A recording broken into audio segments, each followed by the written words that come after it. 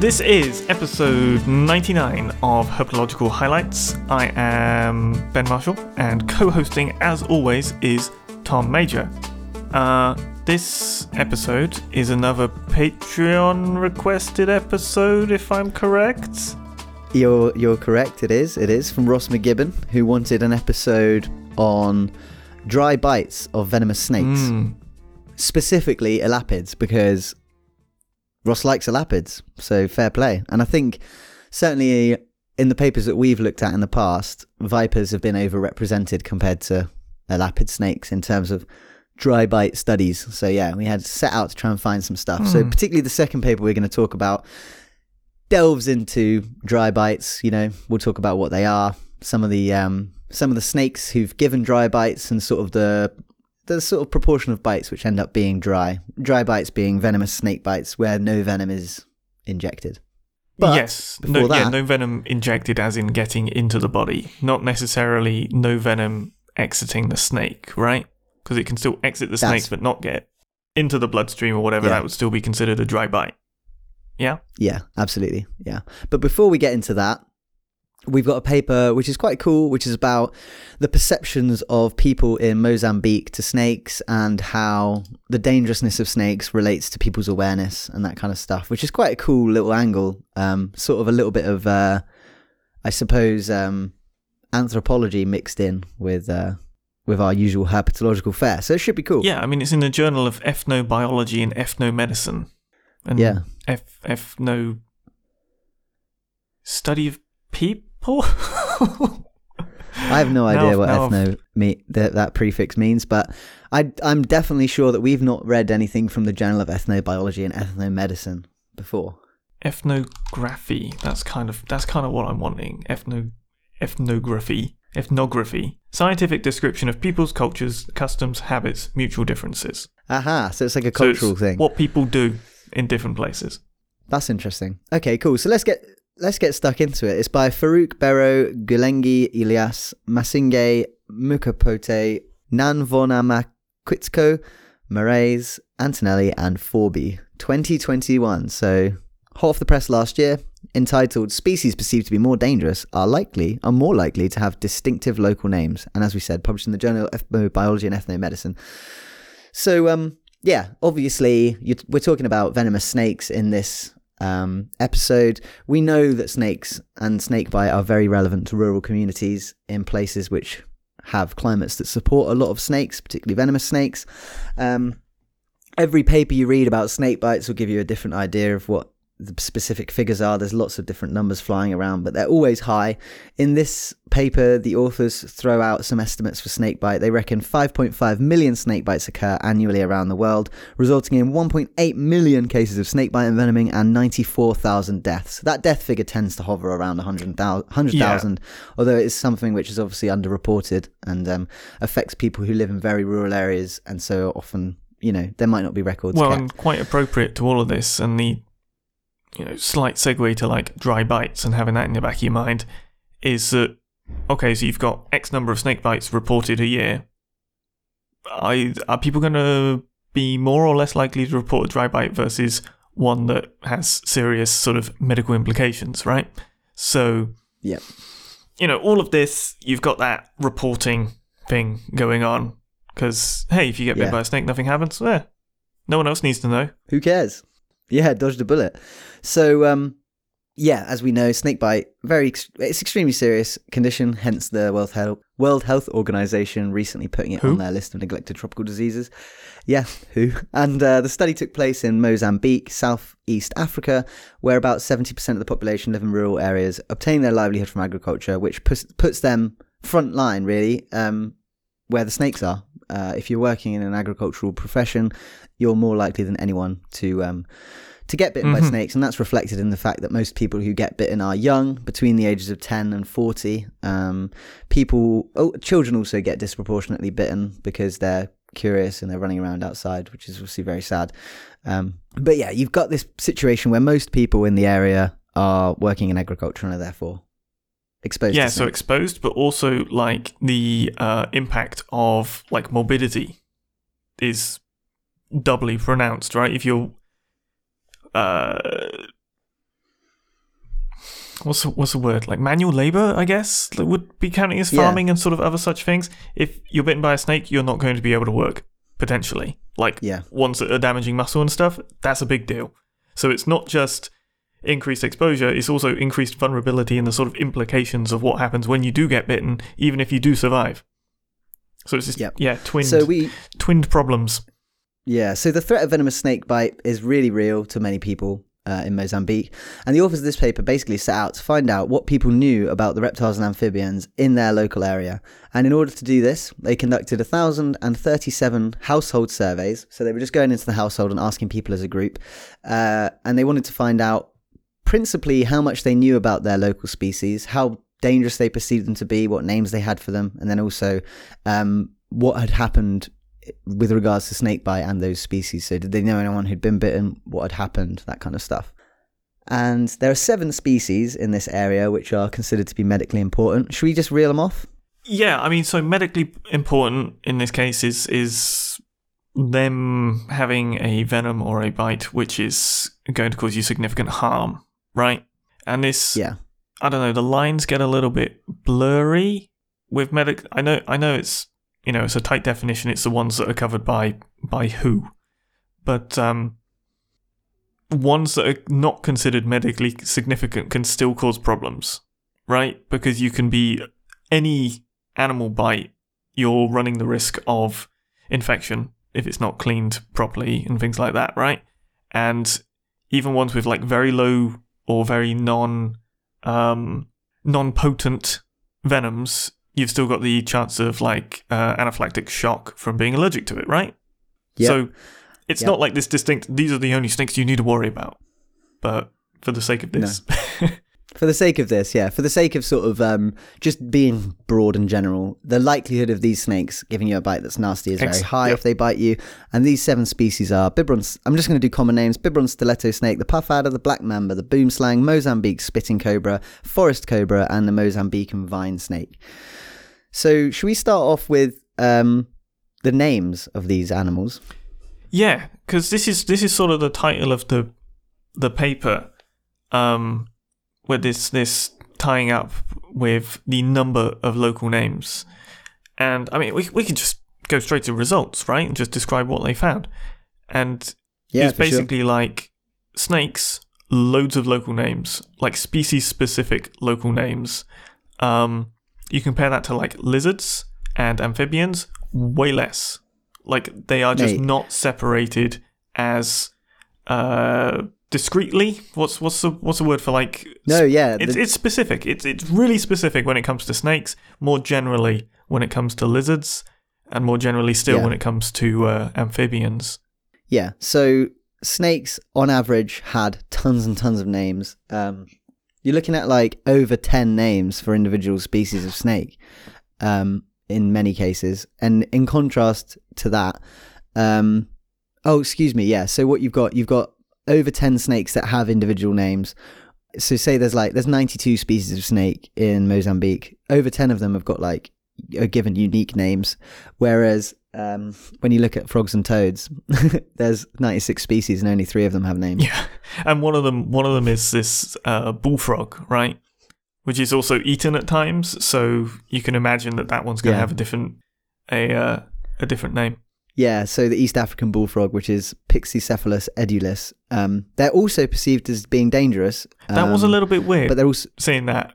Not just that they were perceived dangerous, they were what, top 5 in terms of danger perception? They were perceived to be more dangerous than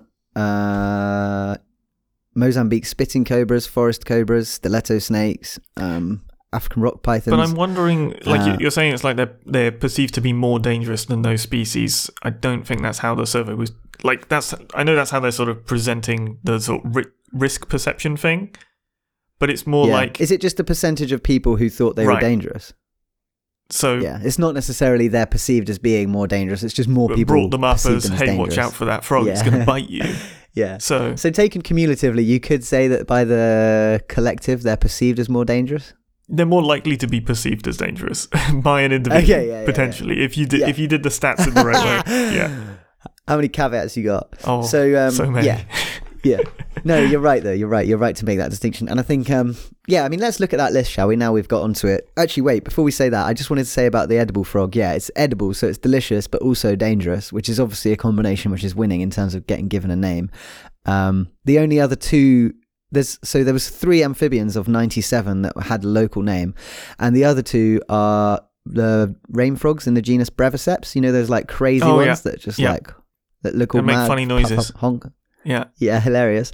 And the clawed frogs of the genus Xenopus, so African clawed frogs. So basically, you've got to be pretty uniquely distinct if you're going to get given a local name in Mozambique as an amphibian. Yeah, it's interesting. I was trying to think of examples of this in the UK that I would have grown up with, and the first thing that came to mind for me is cabbage white butterflies, which I always interpreted as being, cabbage whites. They are a species of butterfly, and they're not. They're multiple species of butterfly all mixed into one if you just want to call them cabbage whites. So, yeah, it's just a white butterfly that hangs about the cabbages, isn't it? Yeah, just a white meadow butterfly of varying sizes. Yeah, but in fairness, have you ever tried to distinguish between white butterflies? It's like, is that a large white or is that a small white? It's like, stick to cabbage white. I mean, not only have I not, I've been so far from doing that, I wasn't even aware that was something that you should even be putting effort into doing.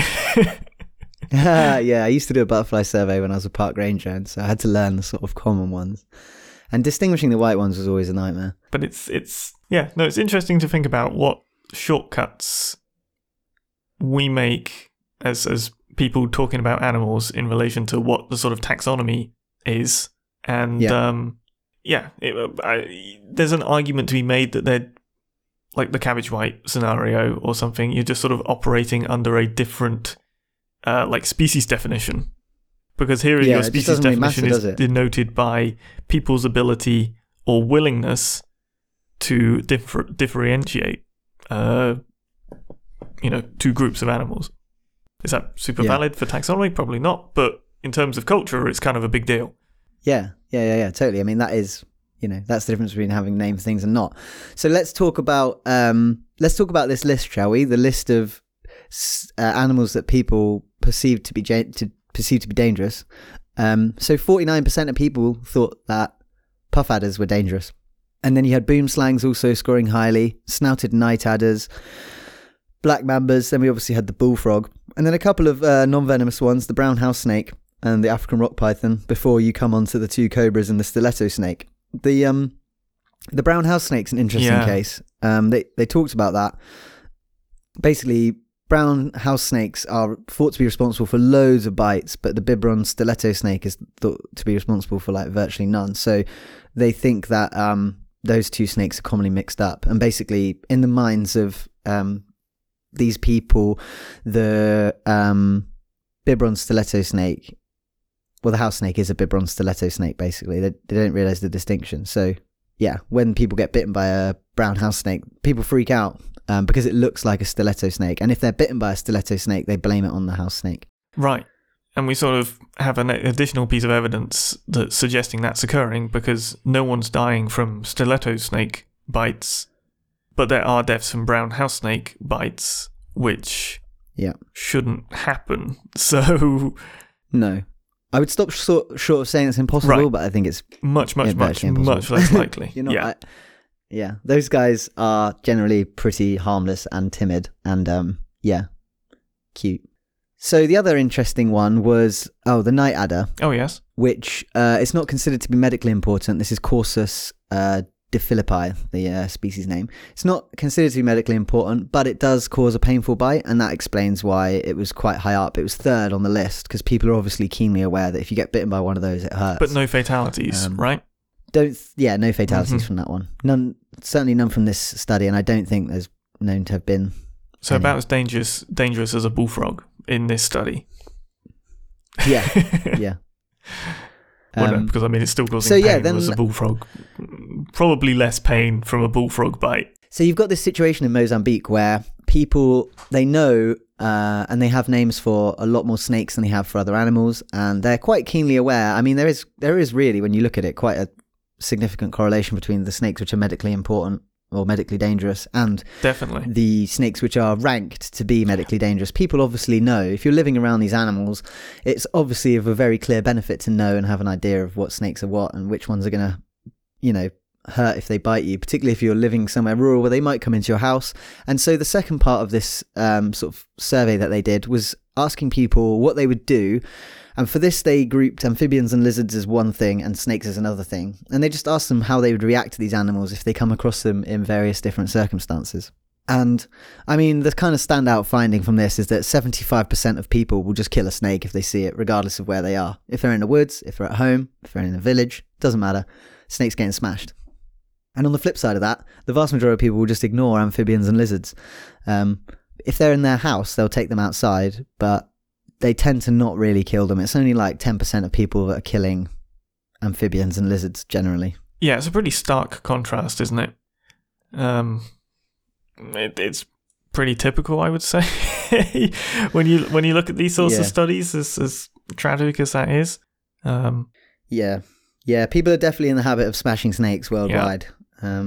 But it's easy for us who study snakes and don't have to live alongside them to be like, oh, it's such a shame. It's a different beast. But the irony is, one of the most dangerous things you can do to a venomous snake is actually attack it. Yeah, so it does come with this. Well, actually, the chances are you're increasing your risk, especially when you consider some of the snakes that people are dealing with here, like black mamba.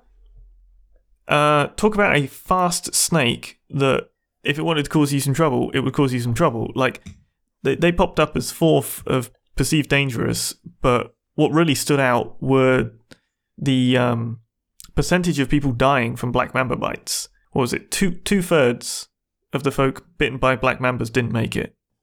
You want to avoid tangling with a black mamba in that case. Right? That. Those are not 100%. Odds you want to be working with at all. Yeah. And to be honest, that was one of the recommendations they made at the end of this paper. They were talking about things that could be done to kind of improve the circumstances for people living alongside venomous snakes. And obviously basic stuff like training medical professionals to treat snake bite, making sure there's options for people who get bitten and seek treatment. And also better data collection so that people can be prepared, know what snake bites are occurring, understand kind of the need for things like antivenom. But beyond that, one of the massive things they said was people need to have accessible literature on snakes and snake bites. And I think if you just have a pamphlet which is like easy to digest, easy to read, simple information about what the snakes are, and just a sort of suggestion that attacking and killing them is really the worst thing you can do, especially if you're in the woods. Like, if you're out in the woods and you see a snake, just leave it alone. You're never going to see it again. In 99% of cases. So I think what differed in this one from like previous studies of this type that we've seen is the knowledge of snakes. Like, that seems pretty well established. The being able to discern between different species and stuff. That's what came across for me. Because other ones you've seen, it's like people aren't able to ID different types of viper and stuff. With this, okay, there's a couple of like mix-ups. But it feels like there's a better baseline to be working from in terms of snake education than some other studies we've seen. Yeah, no, the people who were surveyed here are anything but ignorant of snakes. I would say their knowledge is pretty good. Really, really quite good. Considering that, the whole point of this paper was to ask people who didn't have access to any scientific literature and to come back with IDing all of these snakes correctly is quite amazing. Before we move on, I want to just quickly mention that there was about 3% of people who said if they found a snake in their house, they'd just ignore it. I mean, depends on the snake, right? Yeah, like, even if I had a snake in my house, though, I don't think I'd just ignore it. African rock python in the corner? Don't worry about it. Or in the roof, maybe, I suppose. If there was one in the ceiling. Like python a little, chilling in the roof? Be quite a nice treat. Yeah. Or like a slug-eating snake. It's not going to be a big deal. Yeah. Yeah, a friend of mine told me her family was living in Zimbabwe and they had like a rat infestation, and her dad just went out and caught a python, brought it home, put it in the roof space, and she said like after a couple of weeks they didn't hear the rats anymore. Job done. And they saw the python like 18 months later. It was still chilling up there. There you go. Which Happy snake. I guess mitigating one a potentially example. invasive species. Yeah, translocation worked. Yeah, that's you should not be advocating for moving snakes. Like no way. I don't. No way. But at least in that fun anecdote, if a rock python happened to make its way into your home and helped you out, yeah, if a rock python finds its way in, you can love it, you can caress it, and you can take care of it, and you can talk to it. I'm not sure about but the caressing. You can't go and get it. No, you shouldn't be petting wild animals. If it's in my house, my rules. My rules, yeah. And if you're a snake in my house, you're going to get a stroke. All right, let's move on to paper 2.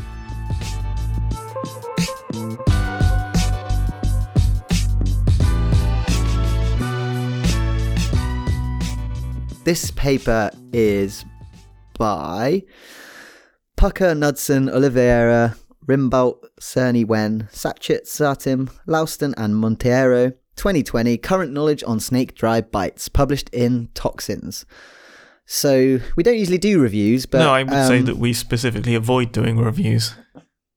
I know, I could tell you were a little bit annoyed when I sent you this, but I think it's a really good way of covering a topic which is kind of, at this point, a little bit sort of nebulous. I don't think there's been any... We did do a podcast episode recently on that paper with the vipers that were using less venom in defensive strikes and using more venom in subsequent bites than in their original bites, that kind of stuff. So we've kind of like had a look at the viper angle. I thought this was a good way of kind of amalgamating what there was out there on elapids. No, I agree, and in terms of bulkiness of review, this is actually quite a lightweight one, so I'm all aboard.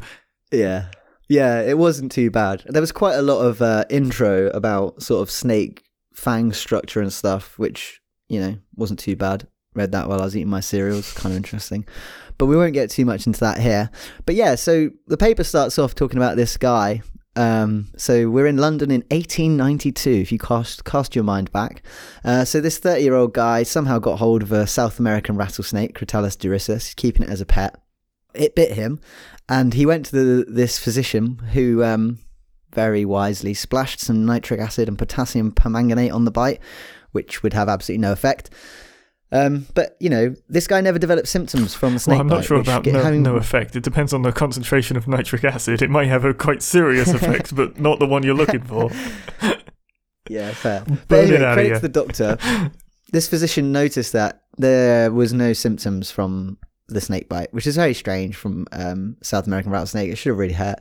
So instead of claiming that the physician had cured it, this individual said, well... This is, and I quote, "I am inclined, however, to believe that either no poison had been injected at all, or so little as to cause no ill effect." And this, in 1892, is the first known record of a so-called dry bite, although we didn't start calling them dry bites until the 1980s. But today, modern day, bites that present fang marks, but where the patient develops no symptoms, are known as dry bites, and this is the case apparently for about 50% of bites globally, although I would suggest that some of the stuff they say later in the paper kind of refutes that 50% claim. It's also, what were we just talking about before when we saw, underreporting, please tell me how many snake bites occurred last year. Yeah, good luck. This runs into the same issues of not just the incomplete reporting, but as the paper sort of highlights, slightly differing definitions of what constitutes a dry bite, and wildly different methodologies for actually IDing a dry bite. Because, and things that can completely obscure whether it was dry or not. So it's tricky. Like I get that there has to be an estimate, I suppose, but how much you trust it. It's tough. It's tough to say. So you've obviously mentioned that underreporting of dry bites is a big thing. The other thing with dry bites that always comes up is the fact that if you're bitten by a snake and you make the decision to go to a traditional healer, so not go to a hospital, instead go to some kind of local, traditional healer, and that person, might put a poultice on there, they might do some other stuff. If you're if you've had a dry bite and you go to a traditional healer, wow, miracle, you've been cured. And it's one of the reasons I think that the traditional medical approach to snake bite kind of persists as much as it does, is because in so many cases you'll have either been bitten by a non-venomous snake or you'll have received a dry bite. You go to the traditional healer and you miraculously recover with seemingly no symptoms. But that isn't to say that the healer had any effect, and it leads to a kind of false belief in these kinds of practices. It certainly would help to reinforce false beliefs, which is obviously very dangerous, because if someone then later on subsequently gets bitten by a black mamba, let's say, and they've had a good experience with the healer and they go to them, they're just going to go to their house to die. Yeah, I think that's what came across in this review more than anything, is how sort of complicated it is IDing dry bites and the way dry bites play into how people react regarding any bite. Be it venomous, non-venomous, whatever. I don't really have anything good to conclude on that, other than it just makes everything more complicated, which I'm sure people are really bored of hearing by now. But well, let's talk about some of the examples where elapids were mentioned in this paper, obviously within the lens of kind of anticipating that these things are probably a little bit underreported. So there was a paper from 1963 talking about some Australian elapids, Oxyuranus species, Acanthopus, Pseudechis. So we're talking about taipans, death adders, and Papuan black snakes. And there was a study of 152 bites suggesting 19% were dry. So that's, not a non-significant number. I mean, hey, you'll take it. I'd much rather it be 19 than 0. That's what really got me with the list of some of these snake species involved, particularly the elapids. You've got those Australian ones, but you've also got mixed in there. There was a couple of Bungaruses, weren't there? And snakes are, pray for a dry bite, because certainly rolling back when these studies were done, good luck. Yeah, literally. I mean, 20% chance of not dead would be great. Yeah, there was a few papers on Bungarus species. A couple had really low percentage of dry bites at 3 or 4, but there was a 2018 study on Bungarus caeruleus in Sri Lanka, which suggested 24%. So maybe 24. Maybe now there's a bit 24%. Yeah, with dry bites. I think it's 4%, mate. Yeah, there was one of 4, one of 3, and then a more recent one of 24%. Oh, there's another one, is there, hiding away? Yeah. Right at the very end. Yep, 2016. So I wonder if that study being more recent lends itself to better reporting and a higher percentage of dry bites. Again, very tricky thing to unpick is not only do you have this underreporting thing, you've got an underreporting thing which is going to change depending on location and time and potentially methods that you're trying to get this information from too. Yeah, tricky. I'll tell you what, there was one paper about Micrurus fulvius, the eastern coral snake in the USA. And what's kind of nuts about this paper is that they describe 39 bite cases, right? So 39 Americans getting bitten by eastern coral snakes. And in those 39, a whopping 9 of the people thought they were actually handling a scarlet king snake, Lampropeltis ellipsoides, which is a famous coral snake. Gotcha. So a quarter of the people getting bitten are like, don't worry, mate, it's a king snake, pick it up. No, it's not. What's even stupider than that, listen to this bite report from that paper, okay? So a 36-year-old man had been working on a horse farm for several years. That's just extraneous information. He admitted to having been drinking with colleagues. Ooh, naughty. While at the farm, the group observed a snake. I suppose it's better than drinking alone at the horse farm. Yeah, that's true. That'd be sad. So yeah, while at the horse farm, so we got these bunch of guys, they've had a few beers. While at the farm, the group observed a snake that they all agreed was a large coral snake. A wager was placed on which person would handle the reptile. The patient, so you can see here he's already being referred to as the patient. The patient picked up the snake and was bitten on the right index finger. The snake held on and a chewing motion was described. When they pulled it off, he said it felt like someone ripping Velcro off his finger, which is kind of weird.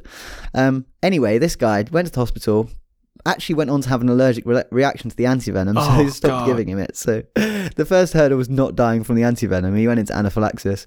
After that, he couldn't be given antivenom because it was worse for him than venom. And so he was left largely untreated, which meant for a time he had double vision, slurred speech, really bad muscle spasms like across his body, and just general weakness. And apparently he felt weak for an entire month. God damn. Well, I mean, yeah, pretty stupid. I hope the bet was worth it at the very least. I kind of doubt it was. It sounds like the kind of bet where people don't really pay up. You know, it's a couple of days later, mate, he's come back from the hospital. He's visibly weak. He's not really in any position to demand that's a snake bite talking. We didn't agree on no wager. Yeah. Go and sit down, mate. You're looking a bit tired. But that draws a nice. It picks up on another point, and this deployment of antivenom, and its relationship to dry bites and IDing whether someone's, because what you don't want to do, presumably, because of this, the potential adverse effects of antivenom, is give someone antivenom who doesn't need it. So you can picture a scenario of venomous snake biting someone, it actually being a dry bite, getting to hospital quick, IDing the snake, doing everything right, getting antivenom, but that having negative effects unnecessarily, I suppose. I don't know what the risks associated with antivenom are in terms of rates. What's the probability of this being a dry bite versus the probability of antivenom causing equal or worse effects than the venom. Like, I don't know how those ratios tally up, but judging by how tricky it is to ID the rates of dry bites, you probably want to err on the side of antivenom at this point with this amount of information. Who knows? I don't know. I'm just... It highlights that, because the treatment is not without potential side effects. Yeah, oh, absolutely. Yeah. From the impression I got from that paper, albeit it is quite old, it's from the 60s, I think, was that they didn't administer antivenom until there'd been some symptoms, right. But I don't know whether that's the case. And I don't know whether that's how medical professionals do it now. I have no idea. Presumably, 60s to now, there's been some pretty significant improvements on antivenom refinement. Because it's... Yeah. I forget what it is that causes... It's like an immune response, essentially, isn't it? Because it's horse or sheep or whatever derived. So it's... Yeah, it's like horse plasma of some description. Yeah, surprise, surprise, that could elicit quite a strong bodily response. Some people just can't take other animals' plasma in their bloodstream.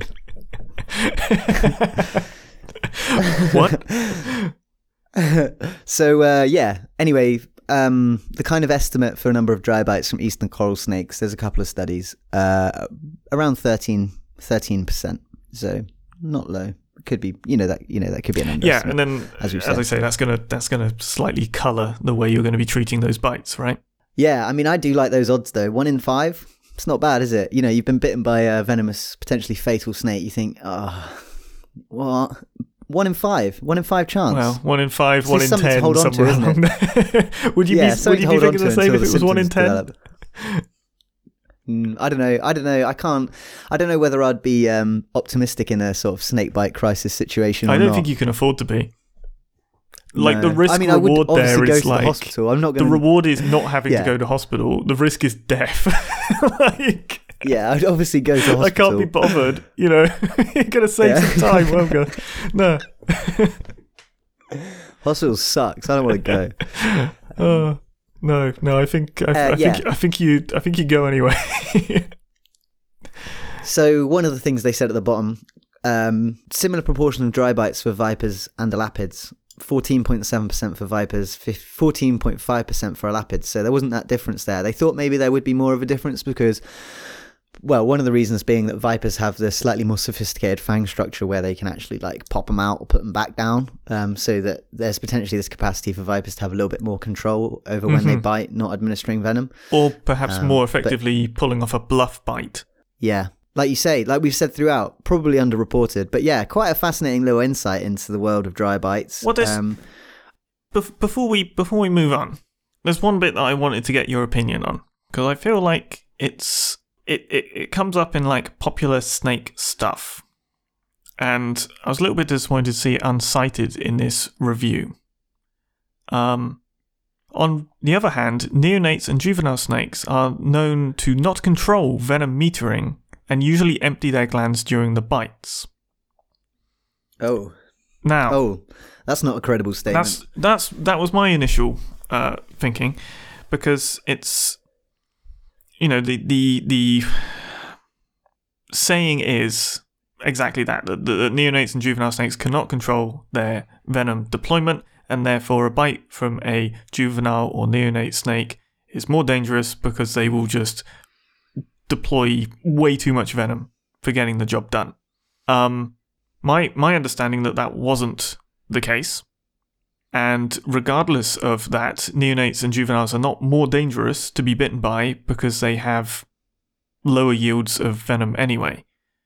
So you don't have to be sort of more wary of them, not because of the venom metering or anything to do with that, but just because of the raw capacity of them deploying venom. I was disappointed to see that uncited, because I don't think I've ever personally read a study dealing with that. Well, certainly not that I can remember. No. And it was interesting that the bulk of that paragraph was not as cited as the rest of the paper. I don't know. I wanted to get your opinion on it for one thing. Yeah, no, I don't think that. I don't think there's any evidence for that. I think it's an old wives' tale. Yeah. I'm just trying to remember it because we did that paper about Dynag-Kistrodon a few episodes ago. And I don't seem to recall anything in there about juveniles. Oh, but they were juveniles, weren't they? So they didn't. But there is a couple of references in there which suggest the available venom supply of young pit vipers is considerably less. Right. So that much you can say they've got less venom. Mm-hmm. I don't think there's any evidence to say that they don't meter it, or they meter it differently to adults. Yeah. So essentially, I was just disappointed. It feels like it should be cited because it's quite a statement. It feels like that shouldn't have made it into the final paper. The other slight bit that this got me thinking about, in terms of venom metering and snakes' willingness to use venom, there's an idea that dry bites potentially could be caused by snakes not wanting to deploy their venom, and that probably has some credence to it. It's everybody sort of roughly agrees that venom's a complex protein that's probably expensive energetically to produce, right? So you want to optimize its deployment. But there's a sort of added level to it regarding venom's effectiveness as a defensive strategy, right? Because we were talking about, onset of symptoms. If your venom is to be an effective deterrent or defense, so it's like, oh my god, I've been bitten, I'm in incredible pain, I won't damage this animal, I've got to get the hell out of here. You need rapid onset, right? And it needs to be immediate, it needs to be sort of pain-inducing, most likely. And we chatted, ages and ages ago about spitting cobra venom being potentially more pain-inducing than their non-spitting counterparts because it is deployed in this very acutely defensive way. Spitting is not used offensively, it is used purely defensively, right? Yeah. So, just to throw an added complexity into this dry bite frequency and how it might vary between species, potentially species with lower pain eliciting venoms could have a higher rate of dry bites. If they're not likely to produce pain, what's the point of deploying the venom at all? Therefore, you hold back. But as the data is quite scarce, so it's hard to pull apart anything like that. But if you were to look at, say, a very neurotoxic snake, say something like a Bungaris, they're all neurotoxic, correct? Yeah. So you had your 2016 Sri Lankan paper, 33 snakes, 24 of them were dry bites. But then you sort of look at the other species around there. You've got Echistrodon, 2016, only 5 out of 104, so less dry bites. Echistrodon's not neurotoxic in any way, right? That's going to be a very pain-eliciting bite. Yeah? Mm-hmm. You've got Echis there. You've got Russell's vipers, also much lower rates. Interestingly, like Vipera-Barus, so adders, European adders, 26%, so about the same. And those are pain-inducing, right? Well, yeah, potentially. I mean, this whole pain-inducing thing, there was a paper came out in 2020, and it was actually co-authored by Harry Ward Smith and Wolfgang, my boss and your old supervisor, and they actually found very little evidence for pain being a component in the evolution of snake venom. Yeah. With a few potentially interesting examples, it says, but yeah, generally speaking, there doesn't seem to be a lot of pressure for pain to be a causative factor. I think spitting cobras are exception. One of the exceptions. Yeah. So then we've got this scenario that, so are snakes actually metering their venom? Because, like, why bother using it if it's not going to have an immediate defensive benefit? Or maybe they just want to, okay, that's one less predator that's going to come after me in the future. Maybe it's future planning. Yeah. Like people killing a snake in the woodland. Future planning. Go hard early so that people are deterred from messing around with you again. Yeah. Yeah, but also I think what you can forget is that venomous or not, biting is a snake's last resort. Absolutely. As a defense. Yes. And venomous and non-venomous snakes bite. I mean, most non-venomous, not most, but some non-venomous snakes are very eager to bite. So obviously not eager. They have to push them into a corner, but they will bite defensively. So yeah, I don't know. Yeah, because that's the other side. Is the bite itself sufficiently, painful, unpleasant, unsurprising, bad surprise, shocking, to do the job that the venom's purely secondary? But I suppose one argument against that would be then why the hell do they deploy it ever defensively? I think if people are interested in this paper, it's called Fangs for the Memories. Fangs for the Memories. A survey of pain in snakebite patients does not support a strong role for defense in the evolution of snake venom composition. So I'll put it in the show notes. But I think it's there's definitely, and I think they're actually conducting a survey now about specifically Viperberus bites to see if there's a pain element to those. So that might be a forthcoming paper as well. It's interesting. Yeah, obviously there's a big chunk of perception in there which you've got to wade through in terms of noise, but in relation to the dry bite stuff, it's particularly intriguing. Yeah, definitely. All right, there we go. Dry bites. Hopefully Ross enjoyed that. Shall we talk about our species of the bye week? Let's do it. Species of the bye week.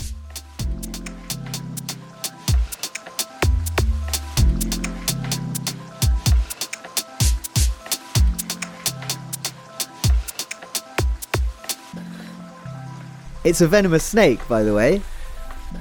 It bites. Rare, I feel. Yeah, rare that you can have a new venomous snake, and also rare that you can tie it into an episode of venomous snakes. But this is by Barbo, Graziotin, Pereira Filo, Fritas, Abrantes, and Cucubum 2022. First paper we've done from 2022. Isolated by dry lands, integrative analyses unveil the existence of a new species in a previously unknown evolutionary lineage of Brazilian lance heads from a Caatinga moist forest enclave. Wow, you don't even need to read the paper, it's all in the title. Kind of appreciate that though. Published in the Canadian Journal of Zoology. I do like that they stopped short of putting the actual species name in there, because that to me is an unforgivable spoiler.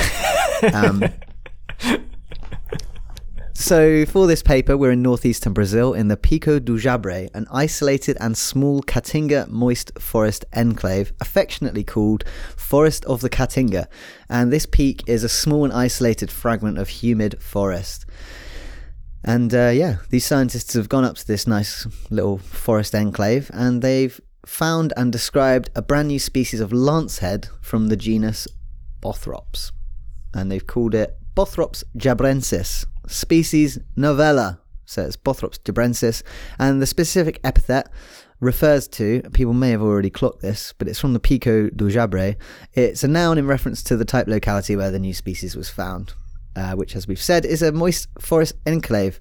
And the genetic investigations that they undertook suggest that the snake, not only does it live on a small isolated fragment of forest high up, 1,200 meters up, but it's also been evolving independently for 8 million years up in this isolated forest fragment, possibly. In 8 million years, maybe that fragment has changed a bit in that time, but yeah, it's quite a while.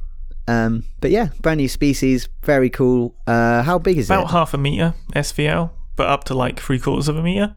Tidy, not too massive. Classic pit viper size. It actually has a lot of classic viper characteristics. Really, it's yeah. You've got sort of, would you call them saddles? going over the back, or like they're slightly pointier, so there's a bit of diamondy shape in them. It's basically got these bands, but they're not uniform stripes. They are angled up and then angled down as they go over the body. Yeah, they're sort of like ghostly. It's like a brown snake with sort of like ghostly grey bands with other bits of brown. Yeah. Extremely well camouflaged. They've got a photo of it in leaf litter, and it's, Do they? figure C. That's just a picture of leaf litter. That's an example of its habitat. Here we have some leaves. But yeah, they're, at least somewhat arboreal. One of the pictures has one coiled in that classic viper tree pose, and I think most of the individuals they found have been up to 3.5 meters up in the trees. So another arboreal species. What's cool is they're actually going to start a new ecology and natural history project on this species. I don't know exactly what that's going to entail, but that's forthcoming. So there is going to be some investigation into the sort of behavior of this species. And yeah, they talk a bit about the kind of risks. Obviously, this area it's in, this forest enclave high up, in theory, it's in a park, but the park, basically, the story I get, as far as I understand it, is that basically this park was supposed to be sold to the government to be like a reserve, but the government never paid the landowners for it. So basically, there's this. It's a park, but it's only really a park in name, and there's no governmental oversight on the protection. So there's like mining, logging, hunting, soon probably poaching. Now this has been described. So yeah, it's not necessarily a good look, but it's not terrible either because it is supposed to be a reserve. But it's thought it's probably going to be in danger. Yeah. So not overly optimistic, but the groundwork's there to quickly rectify things, maybe. Possibly, yeah. Just need some monies. Yeah, wouldn't like to put money on it being looked after. But either way, fascinating, cool little new viper. The habitat shots look great. I mean, it looks exactly like the kind of nice, moist forest enclave a viper would like. With big rocky outcrops to bask on. Looks glorious, doesn't it? It does. Like, highly complex vegetational structure, vines. They're going to be sliving all over that. Cool. There we go. I reckon that's it. Yeah, I think so. Bothrops jabrensis, which is a nice one to say as well. I like that. And it's named after the place, which is always great. So, yeah. And Bothrops is pit eye. Viper. Oh, pit eye. Yeah. I thought you were like, Bothrops is a pit. Some form of viper. Serpent, some sort of legless creature. And this one's a lizard? No. It's scales it has, does it? Interesting.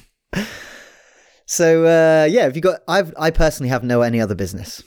He looks around. He tries to recall. I mean, if it was that important, I probably would have remembered it, wouldn't it? Like, it's probably fine. Yeah. I probably don't have anything. Cool. Well then, let's draw a line under it. Thanks very much to Ross for being our Patreon. If you want to be our Patreon, you can. We very much appreciate all of the contributions our patrons make. Go to patreon.com/herphighlights. And if you want to get in touch with us, you can, herphighlights@gmail.com. So until next time, thank you very much for listening. Thanks for listening.